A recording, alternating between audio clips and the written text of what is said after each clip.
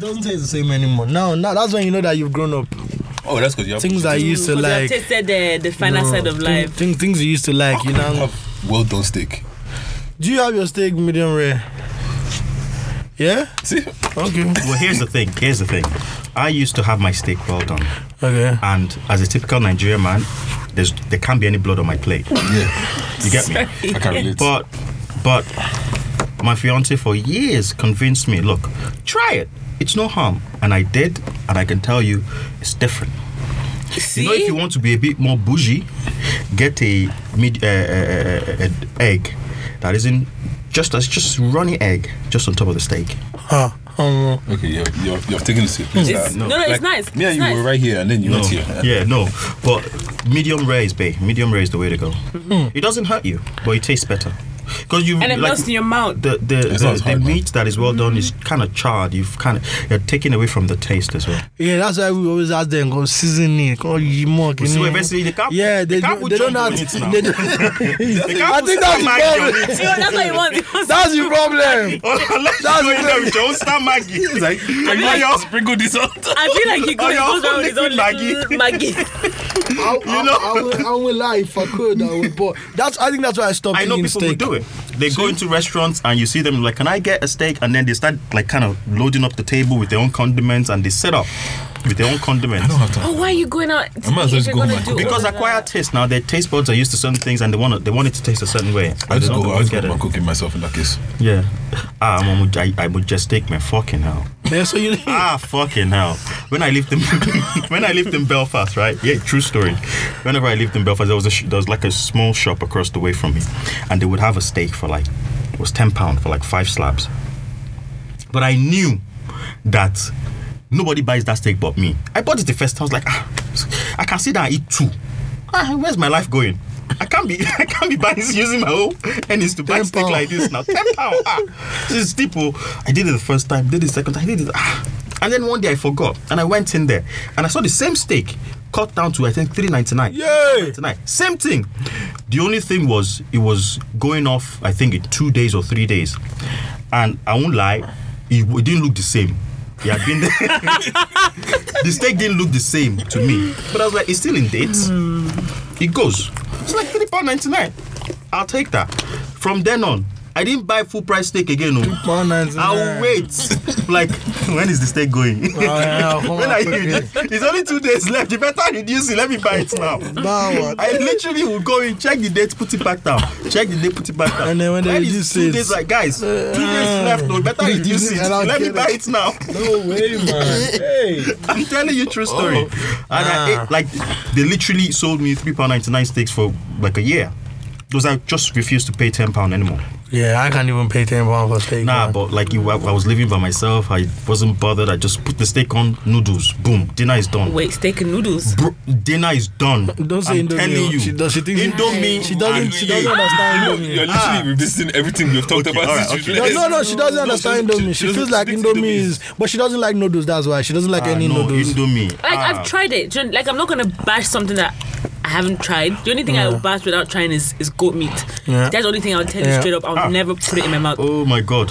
You know what I'm going to do for you? You see, when a Nigerian man says, oh my God, that was the feeling I was trying to explain to you when goat meat. What I'm going to do for you? Goat meat is royalty now. Goat meat? Yeah. You know I can get it fresh.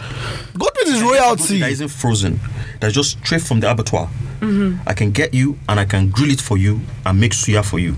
You will be born again. Goat meat is. I've eaten suya. No, but they don't make at the goats. They don't really use goat meat. It's expensive. Goat meat is expensive. You know, Greek people. That's the fresh baby goat, man. Goat is not smart, you know. I don't know. I'm still yet to be converted. Like by eating cow. Cow is everybody. Anybody can eat cow. Anybody can eat cow. Goat. Anybody can have beef. That's when I meet white people and they go, you eat goat. I'm like, that's how I feel about lamb. You don't eat lamb too? I know I eat lamb, okay. But people who don't like lamb. I'm not a big fan of lamb. Oh, stop. There's levels to these things, guys. Anyway, I've already said poverty taste buds. Let's not get into. Me too. You see, the thing is, I used to, and then I realized life is fucking short, man. You used to what? I used to just be like, you know what? How can I spend that kind of money on food? How can I do that? And then I realized, you know what? If you die tomorrow, there's two things can happen. Is either the bank takes your money because nobody can find or it. somebody that will just spend it anyhow. Spend it anyhow. You know? So, look, I'm still alive. I'm well. I know it's only 20 euro I've got left, but I'm going to spend it. Do you know what I said to one of my friends the other day? We were talking about leaving money for our kids. Like, if I had kids, would I leave everything to my kids? And I was like, nope. I'm not leaving absolutely everything I have to my children. Obviously, the majority will go to them, but... So they can spend all my money that would cost. Not even that, so that my sons can spend it on girls or whatever, or my daughters can be like, oh, I'm going to give it to this boy because, you know, this, do you know what I mean? That kind of stuff. That's why I'm like, I want to live my life and enjoy my money, even though I'm a parent, but not be reckless. Fact. But... My sister, fact. I think this is a good lead way into our chat. So, are you going to leave your kids with money that not money, but are you gonna leave them with something whereby you feel like you've equipped them enough to be able to go on and be okay in life? Yeah, like I would rather leave my kids with like a business or with like train them up to run something that I've left behind for them. They can sustain themselves. So you won't give them money at all? Rather than me to just leave them with money and be like, off you go. Yeah. Because I don't know if they're going to blow it. They can go and throw your body inside the bin when you die. Isn't what's called Bill Gates and his wife? They're not giving their kids money. They're only giving them a couple 1%. And then the rest of it. 1% is not working. 1%. But obviously... that 1%. That's $1 billion. That's not small money. Bill Gates is what, $95.6 billion. Like, at what point do you just like, I have enough, like I could literally just not do anything again? It's not money that is actively getting anymore. Oh yeah, I know, but passive, like, it's passive money. It was so difficult as a teenager. I knew I was Nigerian. My Nigerian identity was deeply rooted. Yeah. My Nigerian identity was strong. But I still found it very difficult. Like, I mean, I wasn't sure. Like, I mean, I went to Nigeria after being here maybe 5 years, and I still could not connect. I moved to Nigeria for 3 months 5 years ago, and I found it so difficult for the first while. So much so that towards the end of my trip, I couldn't wait to go back home. And I think about that now, and it's funny to me, because when I'm going to Nigeria, I say I'm going home. But when I got there, I couldn't wait to come back home. So I'm kind of thinking to myself, where is home? Where exactly is home? And I still consider myself deeply rooted in Nigeria. So when you have kids who were born here, who have grown up here from very young ages like yourself, I mean, I was lucky enough that when I moved here, I kind of had a rough idea of who I was at the time. And it was still very, very daunting for me at the time. So when you have kids who have moved here at a very, very young age, 2, 3, 4, 5, up to the age of 10, right? And then you throw them into this culture that is completely and absolutely different from what they've ever known. 9 times out of 10, they don't know how to act. They don't know how to be. They don't know what to be, right? They're at home, and their parents are like, remember where you're coming from. Remember this, you remember that. And then they go to school and the culture is completely different, and they want to fit in, and they want to be this, and they want to be that, and they want to be that cool kid.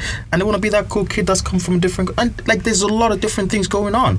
And then you couple that with the fact that they're becoming teenagers, they're having hormonal changes, they're having psychological changes, they're going through actual mental shifts in the way they're thinking, coming into their own person, coming into their own identity, and you mix all this in together, and you expect the kid to come out of that perfectly fine and be a constructive member of society. Never mind the fact that the opportunity they're exposed to is not enough.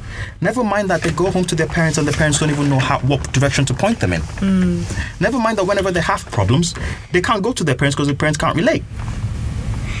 Because they have Irish problems and they're going to Nigerian parents or African parents. That don't work. It's like in your home, it's wherever you're from, and then the society you're mixing and mingling with is where you are, and it's trying to integrate the two, and it's just not working. Yeah, like for me, like I always use myself as an example. For me, right, it's weird because like if I'm around a lot of Nigerians right now, my first language is Yoruba, but I can't speak Yoruba anymore. It's so weird. So if I go back to Nigeria now, and they literally, like, let's say they literally just threw me in the middle of something, I'd like, okay, gotta survive. Fam, it's over for me. Just take me. Yeah. But then I'm here, and it's kind of like I see a lot of the Irish crowd. Like, okay, when we first moved here in like 2099, maybe 2000, it's like you're reminded very quickly that you're not Irish. To this day, I'm still kind of reminded that I'm not Irish. You get what I'm saying? So it's kind of like, okay, so you're telling me I'm not Irish, and if I go home, they're like, oh, you're that Irish boy. Do you get what I'm saying? So it's like I'm just kind of stuck in this weird limbo of, okay, so I'm not over there, but I'm also not over there. And it's like, but technically I should be both, but I'm not. But I think for each person, it's your responsibility to choose where you're gonna where you're gonna identify, or if you still want to have connections to that. Like for me, I go home. I'm fortunate enough to be able to go home back to South Africa like every year for the last couple of years. But it was a decision that I actually made that I don't want to forget too many things, so I want to keep going back home. But at the same time, Ireland is home for me, and this is my base, and this is where I am. But I go home to still feel the connection and to feel like, you know what, I am South African. I left here when I was really young, but at the same time, there's so many aspects of my life that I would probably make decisions based on how I was brought up, or how, you know, maybe my family back home think, or decisions that they would make, as opposed to, okay, I'm in Ireland, but, you know, oh, it's not really Irish to do this or to do that, but at the same time, oh, you know, but it's more of a South African thing to do this.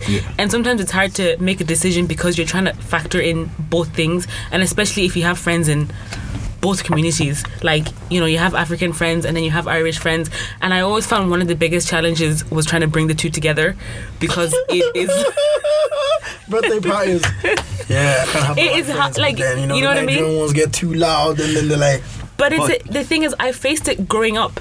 Even over like the last couple of years, I faced it growing up. Like, I'd have my Irish friends who I trained with, especially in nursing, and it was always a thing of, oh, you always choose your other friends. They would never say you choose your black friends or your African friends. It was always, you always choose your other friends.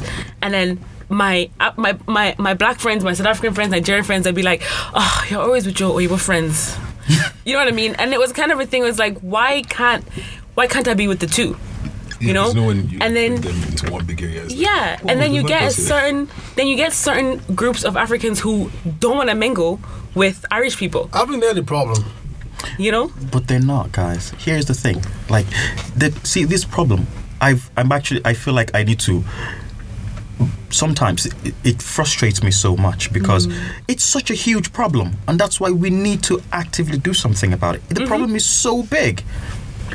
Because think about it, you moved here in 1999 or 2000, and I can guarantee you that you're probably one of the first wave of African immigrants to move into this country, right? Nearly every kilometer was the only black kid. Right? But that was only 20 years ago. Yeah. Guys. That was only 20 years ago. Before that time, this country was absolutely and completely Caucasian. 95% perhaps, 99%. Right? So now we've come here, right? And I say we as immigrants, not just Africans, immigrants. And I mean, I don't mean to offend anyone, but we've come here and we expect that everything's just going to work out. And we're just going to go in, do our thing, and everything's going to be fine. Everyone just accept it. We're here now. That's not good. That's not how it works. Yeah. There's stages and processes to everything, whatever it is. So this that we're going through right now is a stage in the amalgamation of the Irish society. That I do believe, and that's why I feel like the ones who choose to neglect that, are open to it, are the problem. But here's the thing: we need to be concentrated more on those ones, right? Because here's my thing, right? We talk, you, me, we're not the problem. That's cool, right? We get it, but that's not enough. We get it. It's not enough. We've got a responsibility towards those who don't get it yet. It doesn't mean that they'll never get it. It just means that 10 years going to the same seminar, it might take that for them to get it. Literally, it might take us continuously hammering this, talking about this, coming up with new ideas, coming up with new innovative ways to talk to them, to make them get it. But them not getting it and us just being like they don't get it is not the way forward. Sorry, finish that. Sorry, because at the end of the day, bro, you getting it has nothing to do with anything. You're one man. Right? The society sees you based on your community. So whether or not you think you get it, that's completely different. That's not even factoring into the conversation, because you're still not you. You're not an island. You're part of a community, and the society, the world, sees you as a part of your community. They don't see you as an individual. The society does not see you as an individual. So we need to change the narrative. The key word here is the narrative, because at the end of the day, one African millionaire in the whole country, yes, it's a good thing. Yes, it's a step in the right direction. But our main thing now is to get more success stories out there, to showcase more of that, and to make people see that these are things that can happen. Like you were talking earlier, I wanted to make a point that you were talking earlier about being like having your white friends and your African friends. Well, guess what? It's up to you to decide you want to be yourself. And your white friends will come to you whether you're yourself or not. Your African friends will come to you whether you're your friends or not. Whether you're yourself or not, it doesn't matter. All you have to do is figure out who you are, your own identity, your own person, and when you do that, get this, nothing else matters because you can't control all of that. You can't control how people act. This is the biggest thing with people. You think you can't control how people act around other people. That's not your job. You'll spend your whole life trying to do that if that's what you want to do. You can't control how white people are going to act around black people, and likewise, you can't do the same vice versa. So all you can control is how you are. And once you can find a way to figure out what you want to be and who you are, which could take your whole life. But once you are constantly working on figuring out who am I, like it took me a long time. Like I went to a university where I was just white people. I didn't have any black friends for a long time until I got out of university. I was in university for 5 years, and I can guarantee I probably had one white friend who is now in Manchester doing a PhD and working now in Manchester in the middle of a bunch of white friends again. You know that kind of way? Yeah. So, I mean, and then I leave there, there was a bit of dissonance going on for me as well, because I go home and I'm in a completely different environment, even though I was in my 20s. And I go back into university and I'm in a completely different environment again. Yeah, that's true, man. Bro, and that went on for 5 years for me. And it was up to me to figure out, it doesn't matter. It does not matter where I am, as long as I remain true to myself and I remain the same person in all those situations. And I don't have it figured out yet. Don't get me wrong. I'm not saying that I have my shit together yet. I definitely do not. I'm not coming here like I don't.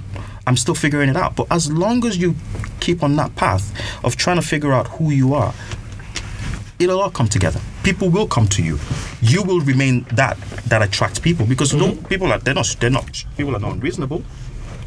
You know, and once the society sees more of that, the society needs to see more of that. More of that. Okay, these are Africans who are able to interact with indigenous Irish people, but are also able to be their own person in their communities. You can't lose sight. If you lose sight of who you are and where you're from, and who you are is who you are, you can't change that. You got white friends? Do I have white friends? I could probably count them on one hand, to be honest. But no. Oh, so you got white friends? I actually thought you didn't have any white friends. Okay, so not your neighbor, you know. 2 from college, one I work with. Yeah, that's probably about it. Oh, that's cool. No, but like what you're saying, I really agree with, because the mentality that we have right kind of now, because it's kind of like it's a very us versus them. So like for me, I don't feel a sense of community.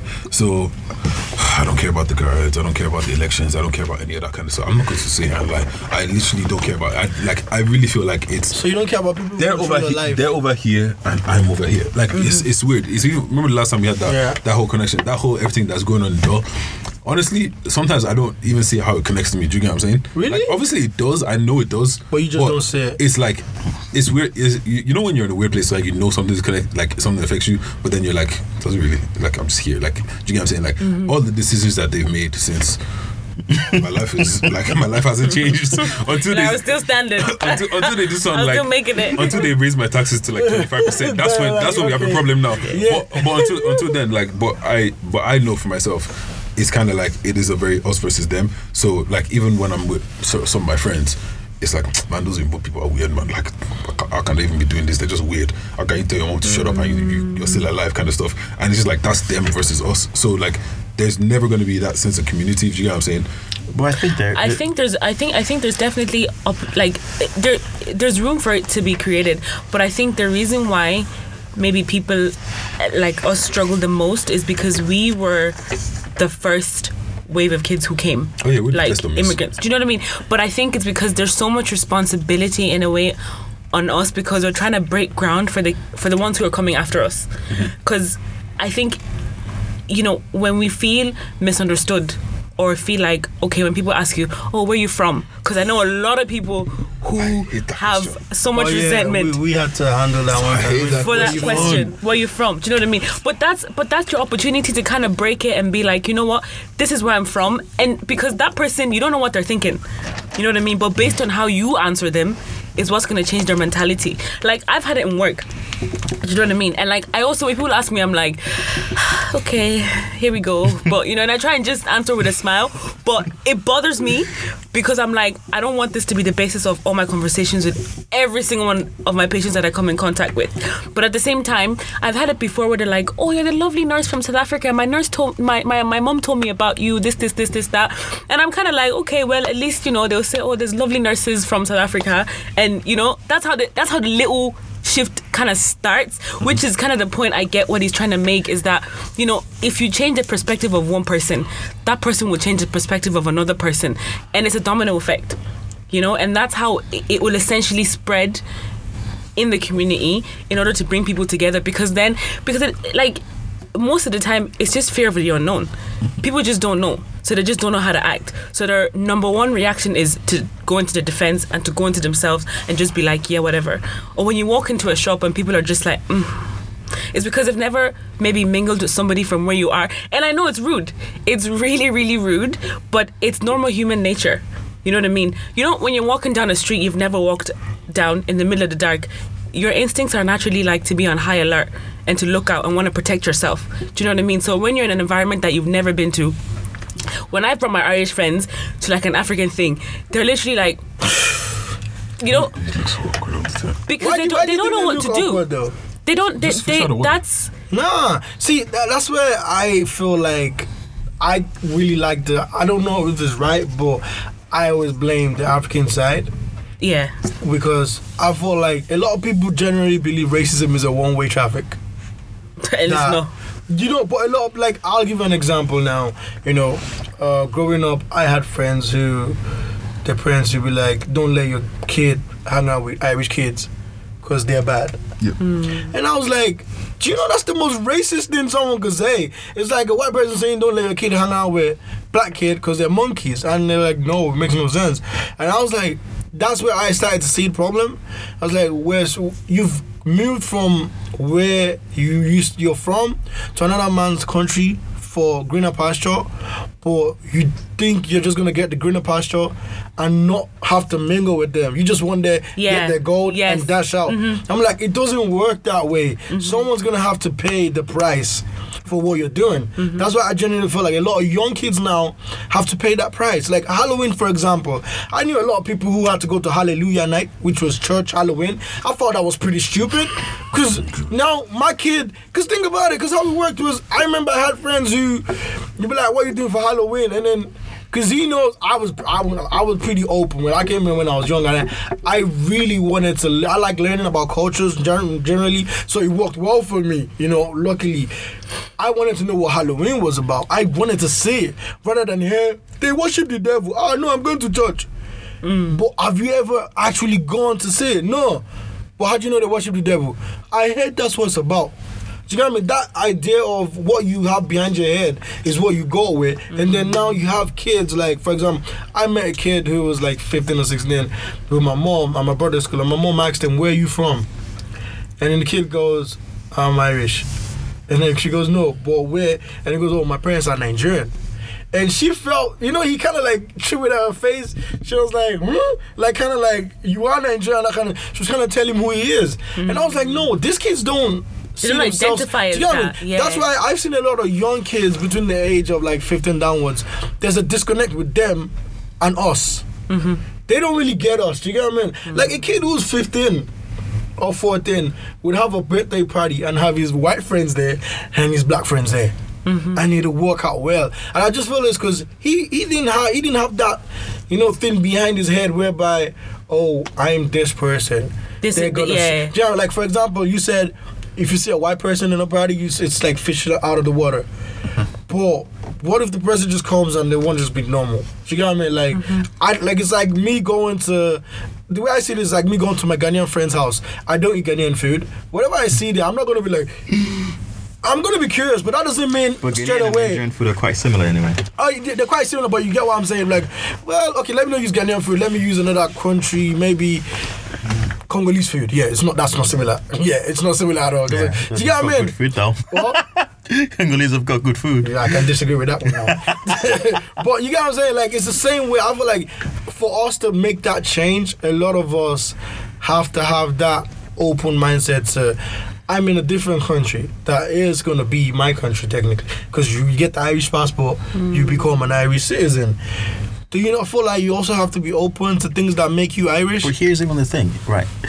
What you're saying is bang on, because we talk about racism, and what is the premise of racism? Is stereotype, is misinformation, is not taking the time to know people, it's basically the society has said this is how these people are and this is what we're going to treat them like. And it's the exact same thing when parents say don't hang out with the white kids, they're bad. Where's that from? Well, maybe one or two white kids did something silly, something bad. They Tyler jokes down and the kid burnt the car, wherever it comes from. But that is exactly taking that and using it back. It's exactly the same thing both ways. And it just goes back to the base of the problem again. You're not going to change a narrative by just pointing out that that's bad. You can't do that. You can't think like that. That's not how you're going to change a narrative. It's got to be a bit more active than that. I mean, in our organization, myself and my partner Tunde, who unfortunately couldn't be here today, we've talked about going to the parents, right? Because it's not enough just talking to the kids. We've got to start orienting the parents in the right direction. Because at the end of the day, it all starts at home. We've got to start making sure that the parents understand certain basic concepts. Like you can't tell your kids that they can't hang out with a certain kind of people. You can't do that. They're in a society and a community where they will constantly have to mingle, and they should be confident and comfortable enough to mingle with any kind of people and be okay. That's where lack of confidence comes from. That's where kids start misbehaving when they get into certain circles because they don't know how to handle themselves. I know kids today who are in big institutions, who go to university, and they act out of place because they don't know how to act and how to. I'm not saying people have to act a certain way when they're in certain places, but just generally, generally know how to interact. Exactly. Carry on. Like, be polite. Be consistent. Put yourself together. Don't talk out of turn. Don't yell in the middle of a class. Don't do those things. And those are certain things that I think have to start from the home. And parents need to start being oriented in a certain way as well. Because look, it takes a community. It's not enough that you think it, I think it, and we all think it here. It takes the whole bloody community, including the Irish community. Because guess what? We're here now. It's all of our collective responsibility.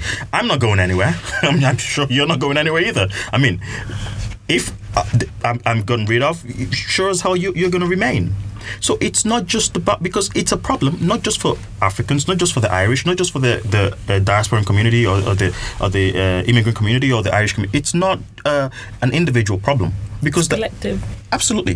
Because the Irish community needs to deal with the immigrant community. It's not like we're buying houses now.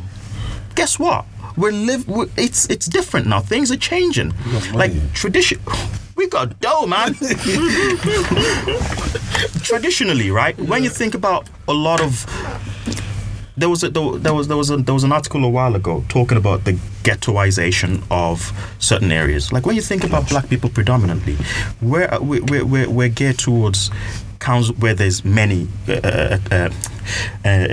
accumulation of council estates and council houses, right? And that's why you have Jobstown, that's why you have like Blanche, and you have all these areas, and Balbriggan and all these areas. But things are changing now, because now we're getting opportunities to actually mingle I know people, friends buying houses right in there, like no black person in sight, and they bought a beautiful house right in there, and they're getting looked at like, okay, what are you doing here? Like, well, my house, I bought it, paid for it, and I'm here now. What are you saying? You know? And I mean, that is what we need, and something we need to actively work on. Talking about it isn't the way to go. Talking about it is not doing nothing. We've got to actively do something about it. And for instance, how many non-Irish Gardaí have you seen on the road? One. Perhaps. There's one black Nigerian Gardaí, and his opportunities are limited because his face has been plastered everywhere. For instance, there are certain places he can't work because everybody knows who he is, and he's a target immediately. He's a target. Anyone sees him walking on the road doing something, they know straight away who he is, regardless of where he is, because his face has been plastered all over social media. The only thing left is for him to actually have posters on bus stops, right? His face is everywhere. So his career options are limited, and that is something we've got to change. Come on, in this day and age, there's no actual black police working in the country. See, I think this is personally what I think, right? And it's one of the reasons why I hate when people compare us to the UK, because there's like Ireland is so behind. Because people in the UK are 2, 3, 4 generations deep. We're literally 2nd, 3rd gen. We're not even. We're one. We're just on the first one. generation. Yeah, we're first. So how I see it is that the reason why your friend can buy a house in that place is because we've had that leg up from our parents. Like, our parents literally came here to survive. That's it. They came here to survive. Work their job, and that's all they really care about. Some of our parents went on to college, did more things, and started building themselves into a certain situation. But then it's us that we get a leg up. Most of our people we know finish university into higher paying jobs. We start looking at, okay, I want to buy a house, I want to do this, I want to do this. Now, if we stay here and our kids are next, they're gonna have another leg up. So it's kind of like those elitist societies where we couldn't have been in the first place. We're now integrating ourselves into those places because. Sorry, I'll let you finish. We're not integrating ourselves in those places because we're now establishing ourselves. Like, we're literally digging ourselves into the roots of the country. Like, now we're here. So it's not like I just have to do whatever I have to do to survive. Now, as we were saying before, like, you're not just going to leave your kids with money, you're going to leave them with the tools to do whatever they want to do. So now with our parents, they just had to do whatever they did to survive. Now we have the option of going, what do I want to do? I want to be a Gardaí, I want to be a lawyer, I want to work in the Dole, I want to do this, I want to do that. So I feel like it's just a matter of work, but also time of us just digging ourselves into the society. So we start pushing away from all those places like the Jobstown, the Blanche and all that kind of stuff, and we just start scattering ourselves all over the place. Because I remember 2014, I was working as a fundraiser for Concern, and we went to some remote place. I can't remember where it was, but this kid was like, "Oh, look, Mom, it's a chocolate man," and I was like, "That kid probably hasn't seen a black person in his life," kind of a situation. You get what I'm saying? And it's kind of like, that's so weird. But then I remembered, like, we haven't been here for that long, and every time we come here, we're like very. Where are the Nigerians? Wait, let's go to where the Nigerians are. Let's go and live with our people, kind of a situation, or that's just where we end up being. So I think it's just a matter of time and like building our economic status, and we'll get there. And when we're there, we're here now. But I think if we don't do something about it, instead of it taking 20 years, 30 years, it could take 200. This is the conversation. This is where the conversation that I have constantly with people. Look at America. Yeah, see, that's a good example. Look at the United States. People are like a bicycle. They're just like, sure, we'll get there. And they won't get there. They're not getting there. They're not going anywhere. Even in the UK. Forget about the United. Yes, the UK is doing great. But look at the UK. There's still a lot of shit going on. Look at the knife crime. Look at the black on black crime. Yeah. Look at crime. Forget about knife or black. Look at crime. As a whole. As a whole. It's even starting to happen in Ireland also. Boom. And here is where I'm going with this. Here is the point that I'm trying to make. Yes, we will get there. Yes, there's a few of us, and this is the whole thing. There are people doing good things. Don't get me wrong. There's some people that I'm looking up to, and they're younger than I am. Like you guys, for instance. I'm look at this. This is amazing, right? But here's the thing. It's not enough. It's those ones that are like the problem. It's the problem that we need to deal with. You're good. I don't need to worry about you. I don't need to worry about you. You know what you want. You know what you're doing. You're not my problem. I don't care about you. You know? I care about those kids who are the problem. And this is the crux of the matter, is that we're not thinking about the problem enough, because it's going to be a collective problem. I've got a daughter who's going to grow up in this society, and I want to be sure, not even for my daughter, I just want to be sure that I've done my bit to make sure that she grows up in a society where she can be herself absolutely, unequivocally. Like, she can just be like, my parents are Nigerian and I'm Irish. Boom. And she can accept that and she can deal with that. And no one says anything to her or does anything to her or looks at her in a way based on her skin color or her heritage or none of that stuff. And I mean, maybe maybe not her generation, maybe her grandkids, maybe. But the thing is, the narrative is not determined by you. It takes one bad egg. Yeah. It's not determined by you or you or you. It's not. Bad egg. You're a nurse. You're a professional. We're all. I mean, I don't know what you guys do, but we're all professionals here, right? And it's not about us. We'll be very, very, very narcissistic, thinking this is about us. It really isn't. We're fine. We're gonna be okay. We know what. Well. You guys know what you're doing. I don't. Right? We have a rough idea where we want to take our lives, but there are people who don't. Yeah.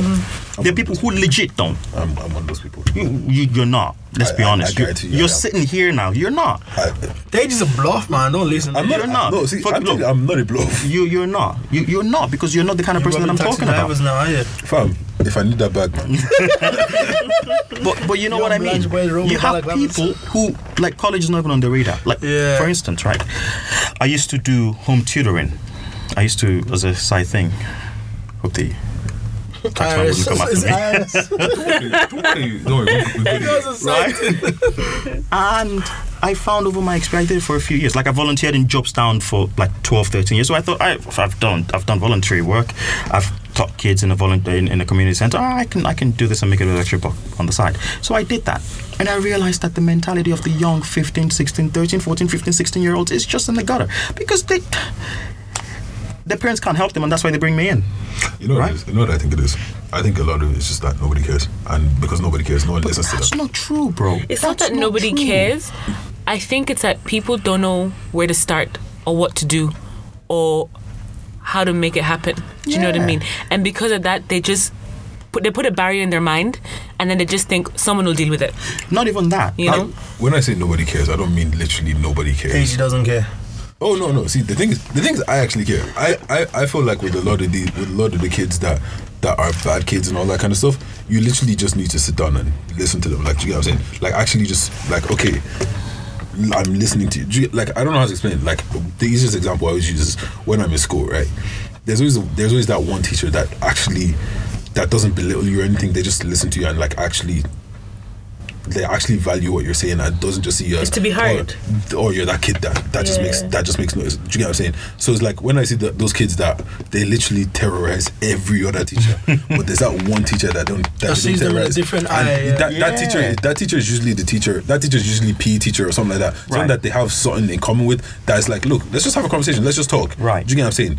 So I feel like a lot of when I say I feel like people don't care, it's just that like, yeah, we see you and we see you acting out, but instead of asking you why you're acting out, or what's like actually speaking to you, it's just like, man, that one is just a bad day. Move him to the side. Here's the thing, and I agree, you're bang on absolutely correct, but there's not enough resources for teachers to do that. Oh yeah, I think right. The teacher can't be concerned about every single kid like that in every school. It's just physically impossible. And that's the first thing. The second thing is, at home, I can assure you, most parents care. I can 100% assure you that most parents that I've dealt with, that's the only reason I'm there, because they care. Yeah. Right? The only reason I'm there, and they're paying me money that can't necessarily afford to come teach their kids, is because they bloody care. You know what I also feel as well? It gets to a point where the parents care, but at a certain age, if I'm like 15, it's not my parent. It's not my mother that's really going to influence me anymore. Exactly. It's going to be, and I don't think it's necessarily teachers. Everyone says teachers. I don't think it's teachers. It literally just pillars of community. Like, okay, like let's say I grew up around you. You're going to be that guy. It doesn't have to be one of my teachers. You could literally be that older guy.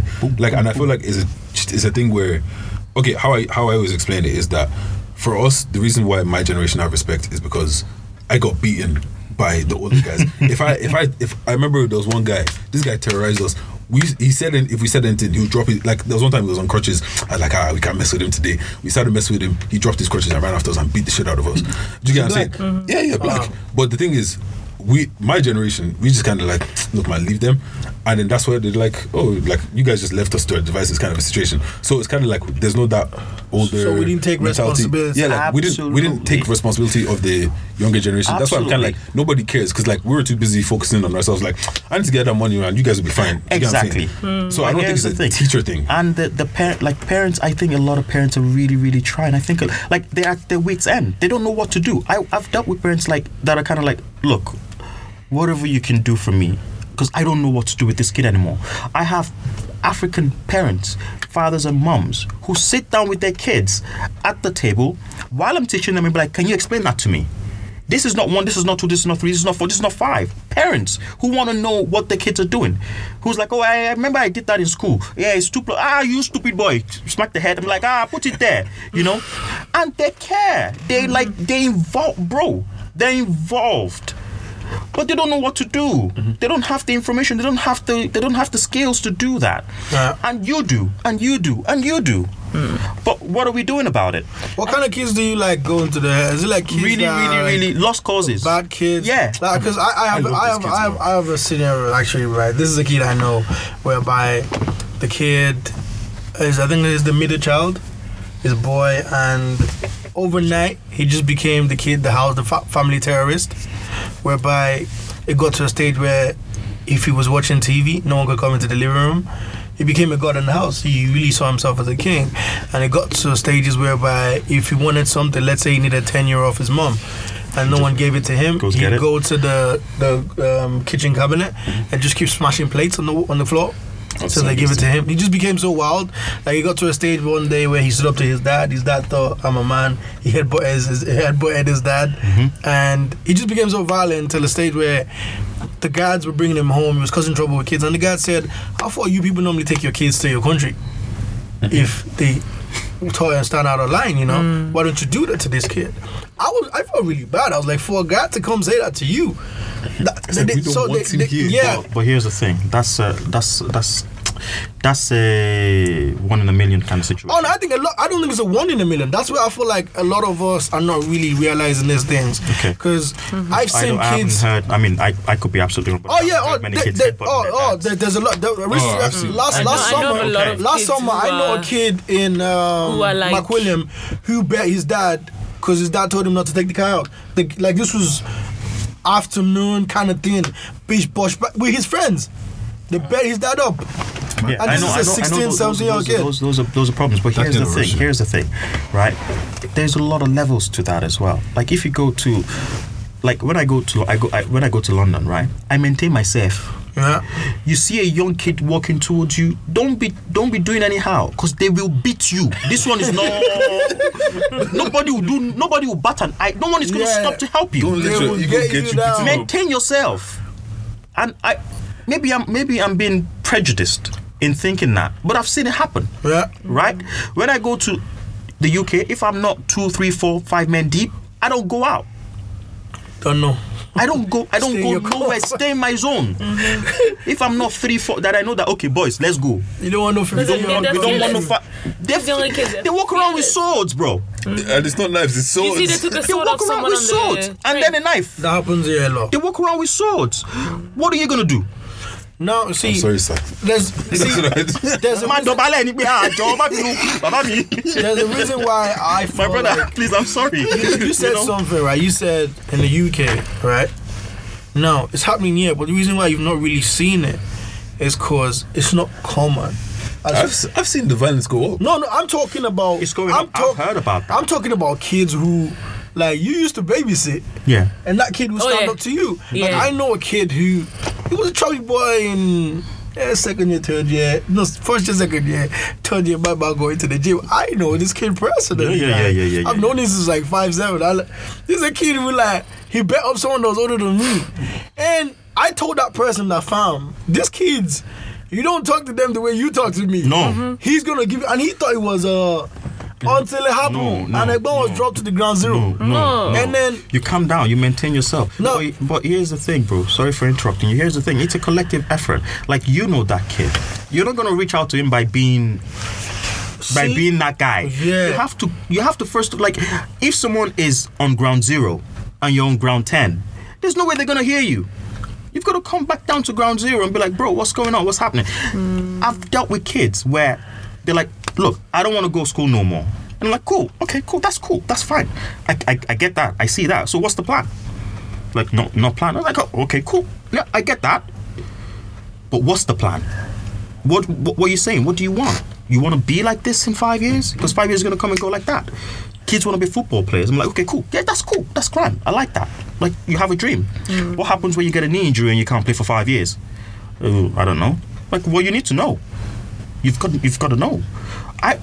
You've got to come down to their level and really get, like, any kid that acts up is for a reason. Yeah. Nothing ever happens for a reason. Yeah, I think sometimes as well with some of these younger teenagers is, it's sometimes I feel like they just want attention so bad. And when you look at it, because a lot of us, like when our parents came here, like all they did was work. I know for my parents, like I was at home with my siblings all the time. Like I remember I said it to my mom one time. We were having an argument and I said it to her and I was like, I feel like I raised my siblings. You know what I mean? Older sister syndrome. Yeah, you know what I mean? It's like I feel like I raised my siblings, but you know, like a lot of these kids, they were used to, I come home, I go home, mom's not home, mom and dad don't come home till 10 p.m. And we know this. Had to fend for yourself, everything. And you know, you're left with your siblings, you're fighting with your siblings, and then everybody has to make up before mommy and daddy come home. And everything has to be calm. Do you know what I mean? And I think sometimes, you know, parents need to remember that, you know, they work so much and maybe the kids didn't get all the attention that they could have had, but at the same time they were just trying to make a way for them and put food on the table. You know what I mean? And some of these kids, catch-22 situation. I mean, yeah, you know, and it's some of these things. These kids have all these like. They have all this anger and resentment that you were never home. My mom was never like. I have people who tell me like, I never saw my dad when I was younger. He was there, but when I went to bed, he wasn't home. When I woke up in the morning, he was gone to work. Do you know what I mean? They only saw their dad on Sunday when they go to church. That was it.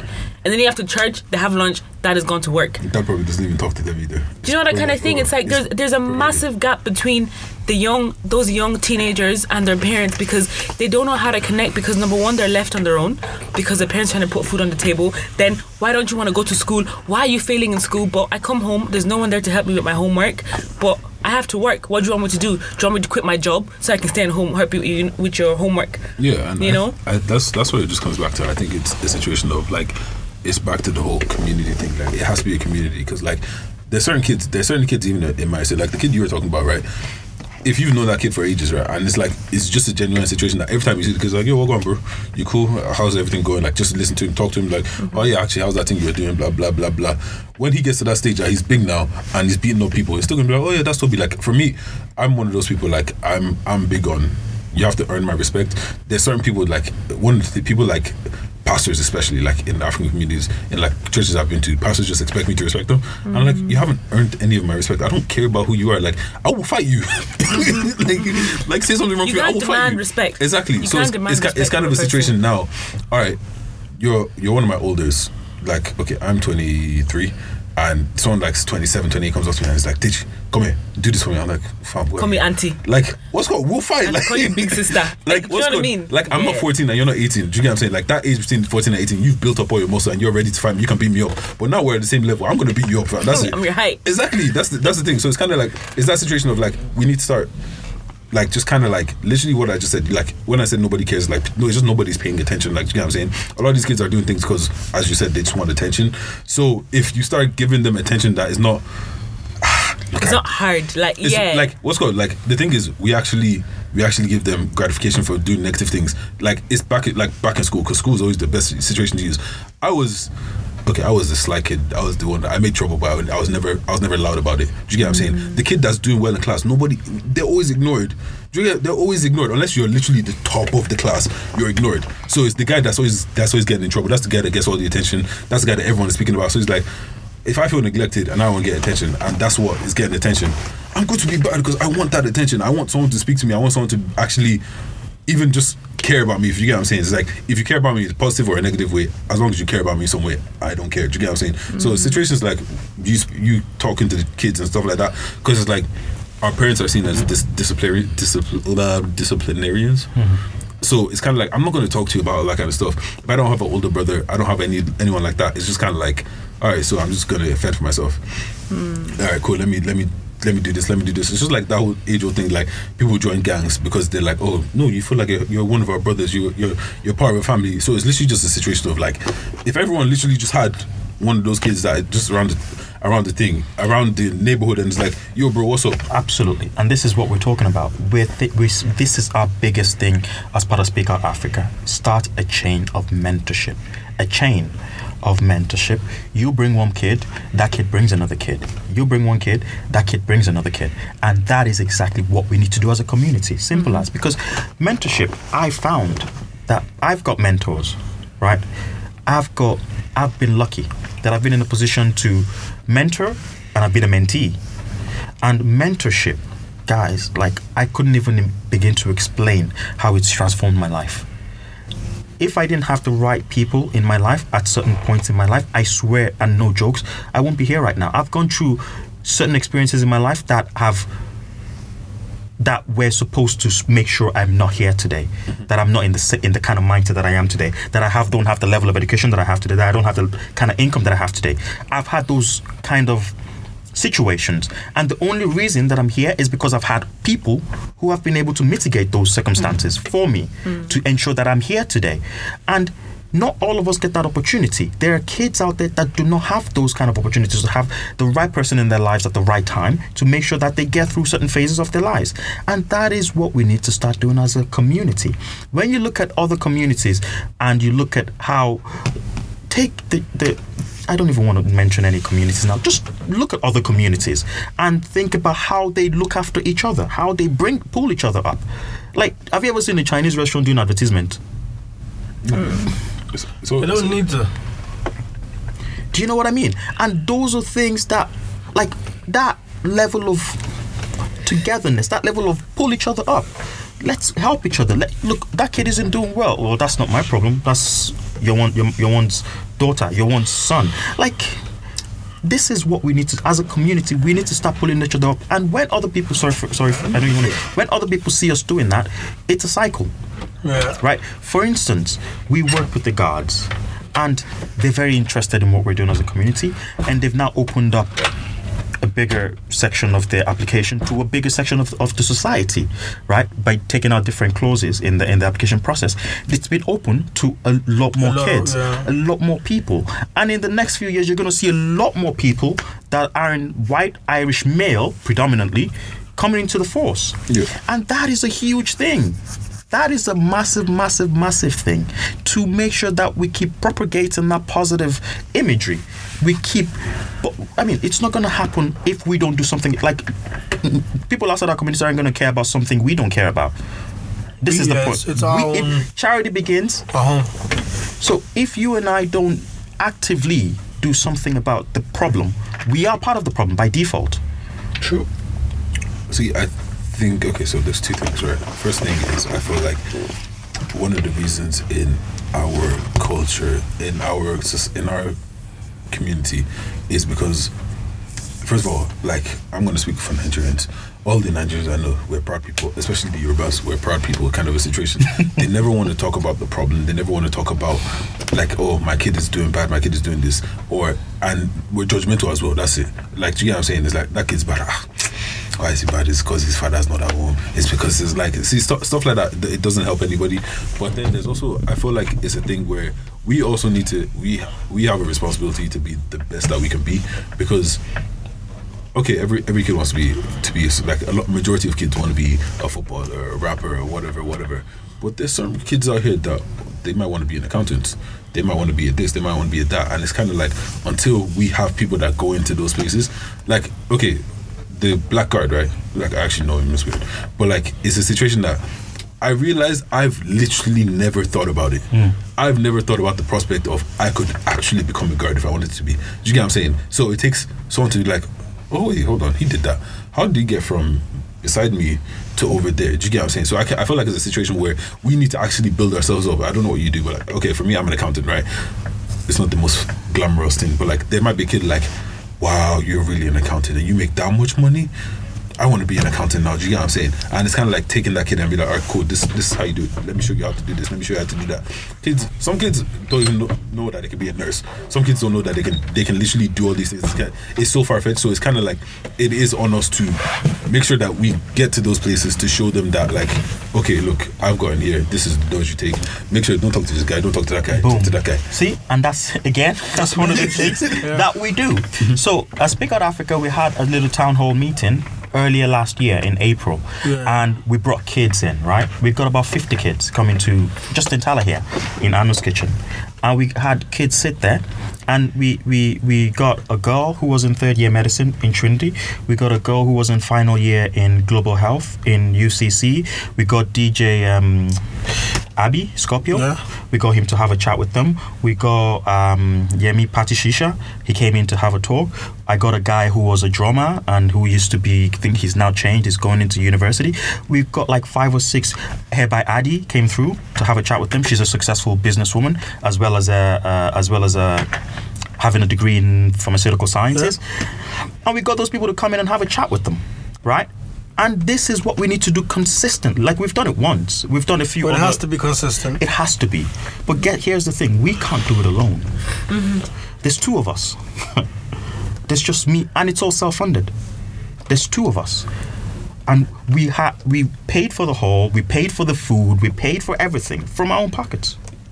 And we had these kids come in. And here's the point that I want to make. So there's many different options available to many different people. Right? And one of the biggest things that I found is I figured everything out myself. A quick background on myself. When I came in, I went straight into the leave-in cert. I had 9 months to do the leave-in cert. Right? That was intense, man. Right? I did it. I passed. Got everything done. I went to university for a year. I'd only been in the country for a year. Right? And I realized that my fees were at 20k.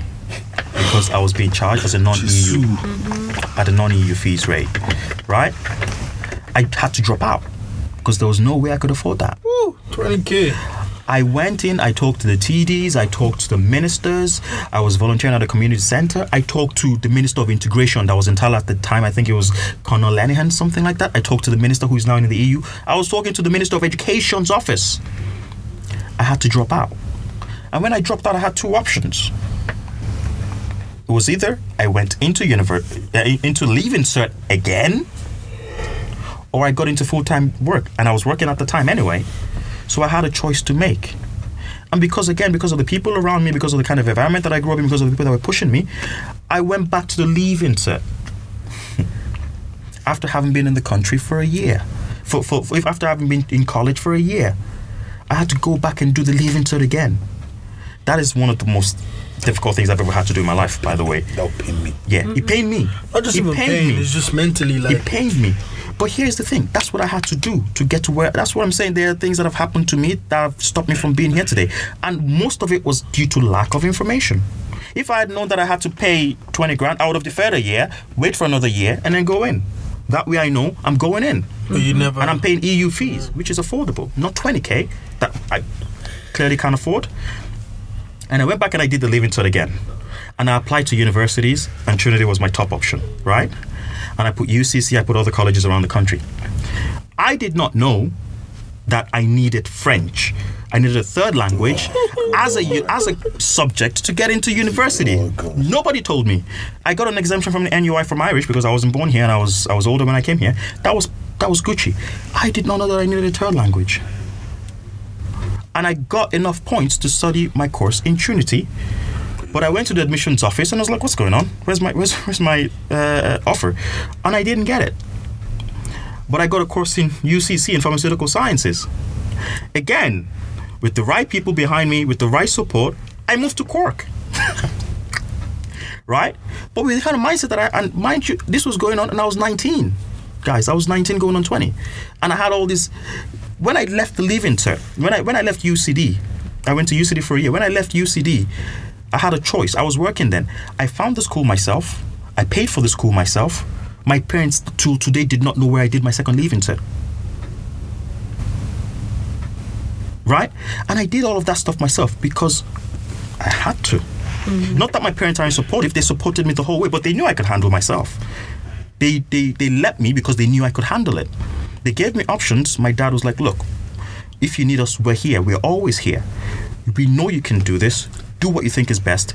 And I talked to him. I was like, look, I'm going to work for a year. I was like, look, I don't think that's a good idea. My dad is good like that. I don't think that's a good idea. I think you should. You know, when I dropped out, I kept going to classes. I just couldn't come to terms with it. Mm-hmm. When the year resumed, I went to college. I kept going into classes for my second year. Like I was still in school, but I wasn't. I couldn't. My brain couldn't register it because I was just like, what? This is not my life. Surely I'm not going to drop out.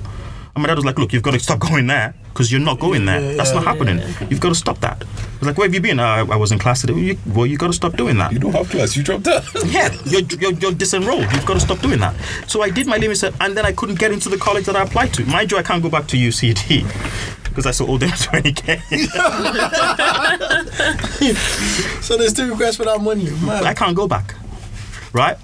Well, I hope they don't hear this and come at me. But that's besides the point. And then I couldn't get into Trinity because I didn't have the right course subject. So I went into UCC, but I wasn't going to go down without a fight. So I kept going into the admissions office every day. I went in 5 times. And on the last time, this guy was like, you can't keep coming here. Nothing's going to change. He turned the computer. He was like, look at it. There's nothing I can do for you. It's not me. It's not me. I can't do anything for you. It's 000 on your name. I can't do anything for you. If it's 1, you get it. It's 000. Like, I can't do anything. Like, but you can write a letter to the admissions officer and explain your case. Guys, I was 19.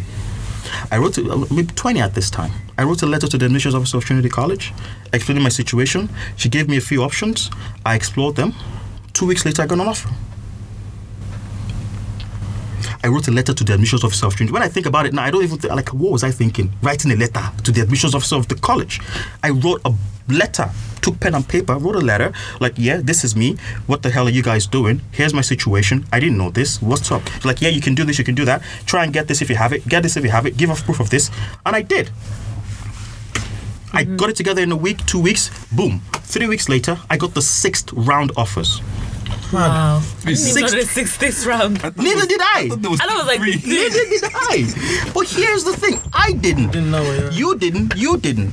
I do. I didn't leave it, sir, and I didn't know this. I do. 6th round offers. I remember I was sitting in the Bull, which is the common area in UCC at the time, and I was trying to get my bus because I come back home to Dublin every Friday.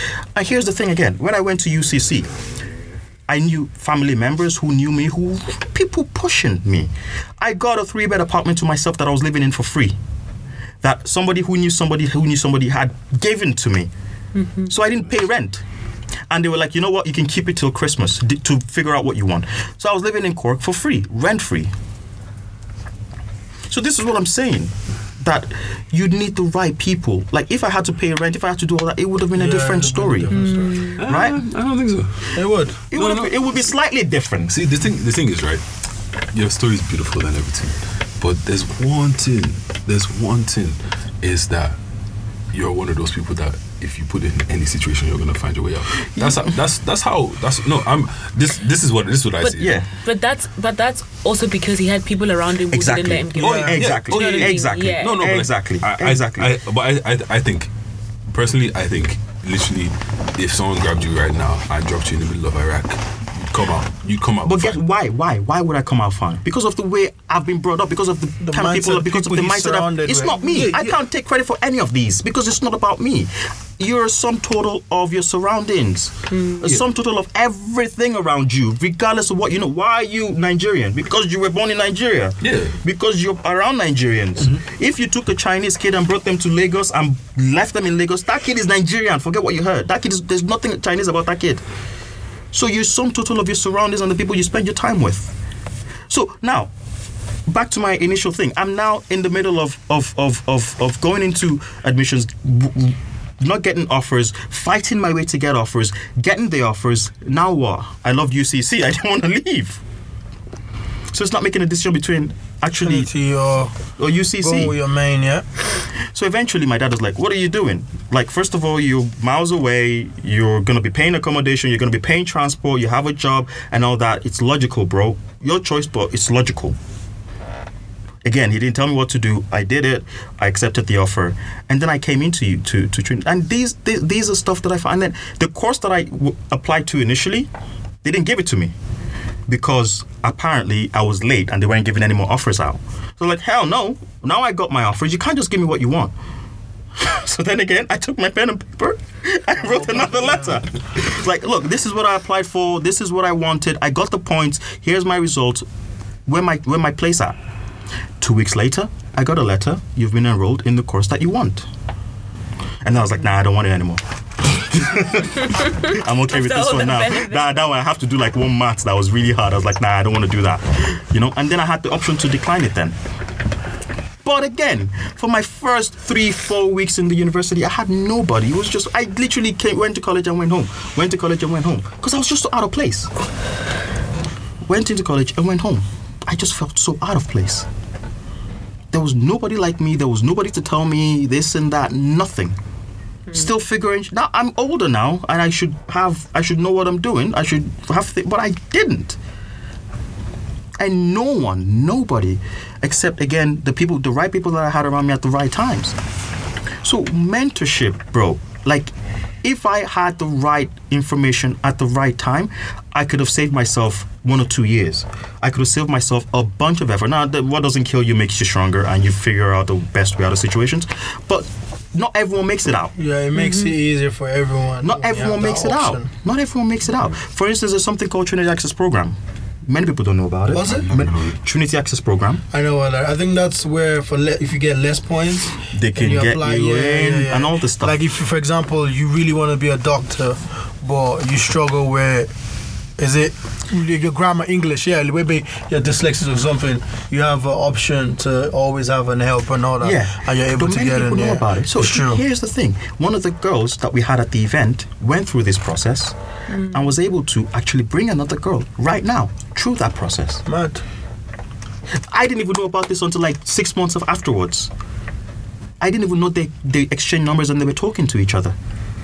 And now the actual beautiful lady who did amazing, he is now bringing another young girl through the same process to help her through the same process to get to where she wants to get to, so regardless of where that is. What you guys do, is it like the last one you had was in April?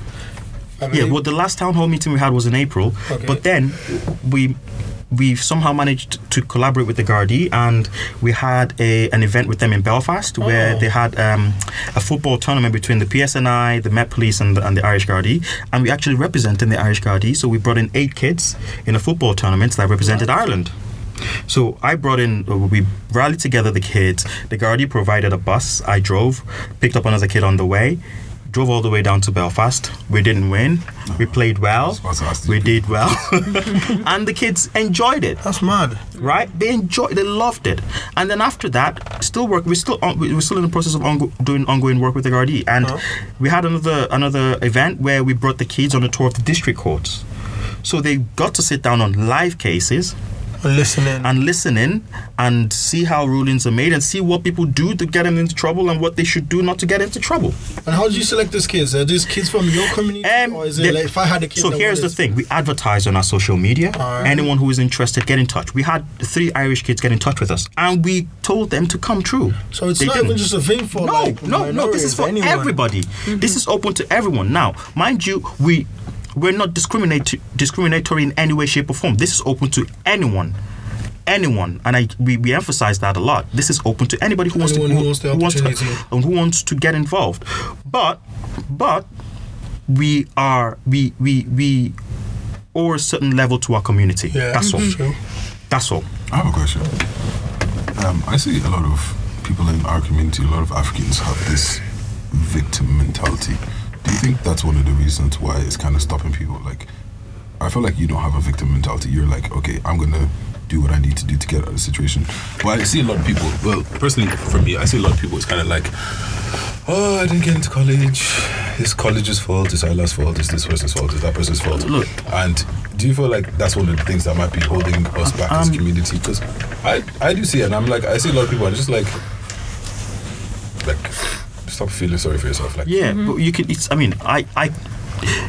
easy for me to say that because I went through a bunch of shit and I came out, right? That's easy for me to say sitting on a high chair and being like, yeah, why are you feeling sorry for yourself? Well, I can't say that because I don't know what anyone's going through. I don't know what anyone's personal circumstances. I really don't. And until I'm able to understand, and I mean, my situation is minor. There are people who have gone through hell to get here. Oh yeah, right? And sorry for interrupting you there. And I can't sit down on the pedestal and be like, well, stop feeling sorry for yourself. I don't know their story. Even if I did, I don't know what impact it's had on them. Even if I know what impact it's had on them, I don't know how it's going to make them feel or act mentally. So I don't think you can really say people feel like people are going to feel sorry for. I felt sorry for myself. I kept going into university even though I wasn't enrolled. I felt really sorry for it was a very, very tough thing for me to get over. And if I didn't have the right support, I wouldn't have. Simple as. But feeling sorry for yourself, I meant more of a situation as you get to one point and it's like, you know what, I'm not good enough. Let me just give up now. I thought that. I went through that. Yeah. Absolutely. How did you get over it then? The right people around me. Right. The right people saying, look, we know you can do this. Just do it. Like, what are you doing? Like, I sat at home. There was a time where I enrolled myself and I didn't go in for a week. And I was supposed to be going and doing my repeat leaving to school. And I didn't go in for a week and they called. Because there was my number down there. And like, oh, are these the parents of Aziz? I'm like, no, this is Aziz speaking. What's up? Like, oh, we haven't seen you in school for a week. I'm like, yeah, I'll come in tomorrow. So you've had your ups and downs, basically. I have. And this is not a smooth road. No, this is not everything was Gucci, everything was copious. It wasn't. And I can't take credit for any of it because I can't. It's not believable. I couldn't because it wasn't me. If I didn't have the right people pushing me. For instance, 4 years of university, I paid about $7,000, $7.5. I didn't pay that myself. That's part of my story. Yes, come to my master's, I decided to take some loans out, but I paid about $30,000 to get my undergraduate degree. My parents funded that. I slightly disagree. I feel like you have to apply a bit of it to yourself because just like the whole thing we're talking about with the people that are in the self-help classes for 10 years, until you decide, like, you can have the right people around you telling you to do everything right, literally giving you all the information you need, until you sit down and say, I want to do this. Because, like, at the end of the day, yes, all these people are telling you can do it and you can do this and you can do that, and your parents funded you and your parents helped you and everything, but at the end of the day, if you're like, you know, I actually don't think I can do this, or I don't want to do this, until you have that inside you that, you know, I'm going to do this, because at no point in this story you like there's always going to be times where you're like, you know, I can't do this, I don't want to do this anymore, but inside you knew that, nah, it's not me that I'm going to be here and I'm going to stay here. Do you get what I'm saying? Okay. So that's why I feel like in that aspect you have to, like, you have to pick yourself up. You have to give yourself some kind of. And I still go back to the point. The only reason I was able to think like that, the only reason I knew my end goal was because it's been instilled in me, bro. I didn't just wake up one day and be like, I have to do this. It wasn't a one-day process. It wasn't like I woke up one day, I've been defeated, and I'm like, yeah, I have to do this. No, this is constant. Like, I'll give you another instance, right? For instance, this whole thing, right? This whole Speak Out Africa that we started. Personally, I've had this idea for 5 years. 5 years. I wrote it down. I got a book of ideas from my fiance about 4 or 5 years ago for my birthday, and I remember I wrote on it Aziz's book of ideas, and I wrote a date on. I write a date on any idea that I write down, and I wrote this down in 2015. May of 2015, I wrote it down. But guess what? We didn't action anything until last year. And I had this idea. I've talked to many people about it, but I did nothing until I was in the presence of the right people. I didn't do anything until I was with the right kind of people. So I knew what I had to do. I knew how I could do it. I knew how we could do it. I knew how we could do it, and I knew all the information. But I did nothing until I got 2 other people on board, until they were like, yeah, let's do this, we can do this, you do this, I do this, until we work together. So one person, I can't take, like, bro, I'm not trying to be like all modest and all, I'm not trying to do that. I'm not trying to be fake modest. I'm not doing that.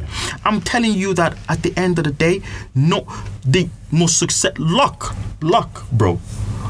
There's the UBA Bank, I think is the president of UBA Bank, Tony Elumelu. He was like, people don't actually give enough props to the role that luck plays in success. He was like, I was just, even Otedola, he says it. He was like, I was lucky. There is nothing special about me. Yeah, I was luck just is a plain very, old lucky. I was in the right place at the right time on a few occasions, and I made a bunch of money. Boom, that's it. Yes, obviously you've got to take advantage of opportunities. Obviously you've got to apply yourself. Obviously you've got to pick yourself up. Yeah. That's cool.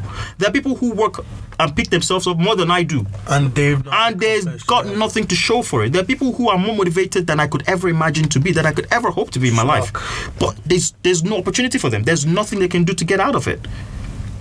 But now, here, back to the original thing, we're all here. And look, the opportunity to succeed, to be whatever you want, is better now than it ever was in the history of the world for anybody. Simple as. Everybody in the world, right? Maybe not in the world. I mean, I say that. Yeah, I use that very lightly. But say in our society right now, in our community right now, the opportunity that is currently existing, there hasn't been any other time in the history of the world that there's been this much opportunity for anyone to be anything. Yeah, you can sit at home and play games and become a millionaire. Right? You can't do that. Yeah, sure. There's never been any time more in the history. But that being said, you still need the right opportunity. People. You still need the right frame of mind. You still need the right people around you to push you, to motivate you, to help you. Without that, I have a question. Is there an age limit on what you guys do? is there a what? Age limit. Well, here's the thing. We focus mainly on the age group 13 to 18 because if we don't kind of close it, like secondary school, if we don't close it like that, then we kind of lose focus. And we don't want to lose focus on what we're doing. So it's more secondary school kids who want to get into university. Now, down the line, we might open it up a little bit to maybe... But I think there's people doing that. There's a few organizations doing that kind of stuff. Our focus is those formative years who don't know what they want, who don't... Like, for instance, at the thing, we asked the question, does anybody here know what they want to be? And I'm like, I want to be a doctor. I want to be and some girls like, I don't know what I want to do. I'm like, yeah, we're looking for you. They're like, I don't know what I want to do. I have no idea what I want to do. And I'm in 6th year. I can't relate. I have no clue where I want to go with this, and I'm in leaving cert. I'm like, yeah, cool. Let's like someone to chat to you, and that is the kind of conversation we want to start having. And if go on, sorry. No, go on. No, go on. I mean, just there's so many kids out there who are in that situation who don't know and who are afraid to ask. But when we open up a forum for them to be like, it's okay to not know what you want to do. It's okay to be lost. It's okay to have no idea about anything. It's okay. It's perfectly fine and normal and natural. You don't have to have it all figured out at 17 or 16 or 18. Nobody. No rule book says that. Hell, I don't have it figured out. I don't have it figured out. Exactly. So why is there pressure on a living kid to have to know exactly what they want to do in life? There's social constructs. Right? And we need to start breaking them down. We need to start breaking down the social construct, which is all they are. And how do you guys take, let's say, okay, if someone wanted to be a mentor, wanted to be part of it, or even like financially, like, you know, not invest, but what's the word? Donate, yeah. To your organization. Is there apart from your social media?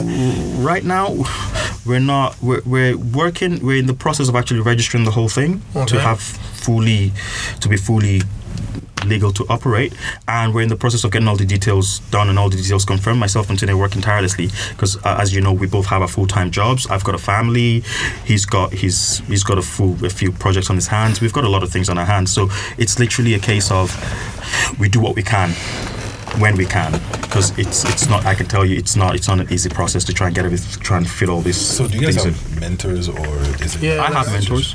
No. Are you taking on like people? Yes. So that's one of the things we wanted to talk about. We need people to volunteer their time. Like we're working on a few things. We're working on for instance, we're working on a website. We're working on our social media stuff. We have events. We need volunteers. We need people to get involved. And this is how it all begins. Like for instance, the event that we had, we got people coming in, being like, we want to talk. We want to we reached out to a few people. They all came through. Not one person said no. They all came. People are always willing to help, but we need more people for the small stuff to get this off the ground, to really, really do this together. So if there's anyone that wants to help or reach out, our email address is admin@speakoutafrica.com. Admin at speakoutafrica.com. And what are your social medias? Speak Out Africa _ for Instagram, and then Facebook is Speak Out Africa. I'm too sure. I am sure. Speak Out Africa _ for Instagram, and Facebook is Speak Out Africa. So One thing is I've actually wanted to get into stuff like this before. Yeah. I just never knew how to, and I just kind of, no one does since you have. Yeah, I'd love to do that. Sure, to recommend. And it just goes back to the motivational talks. You hear it at the right time. You hear it, and sometimes it just clicks. You've and been going for 10 years, man. You know. Leave me alone.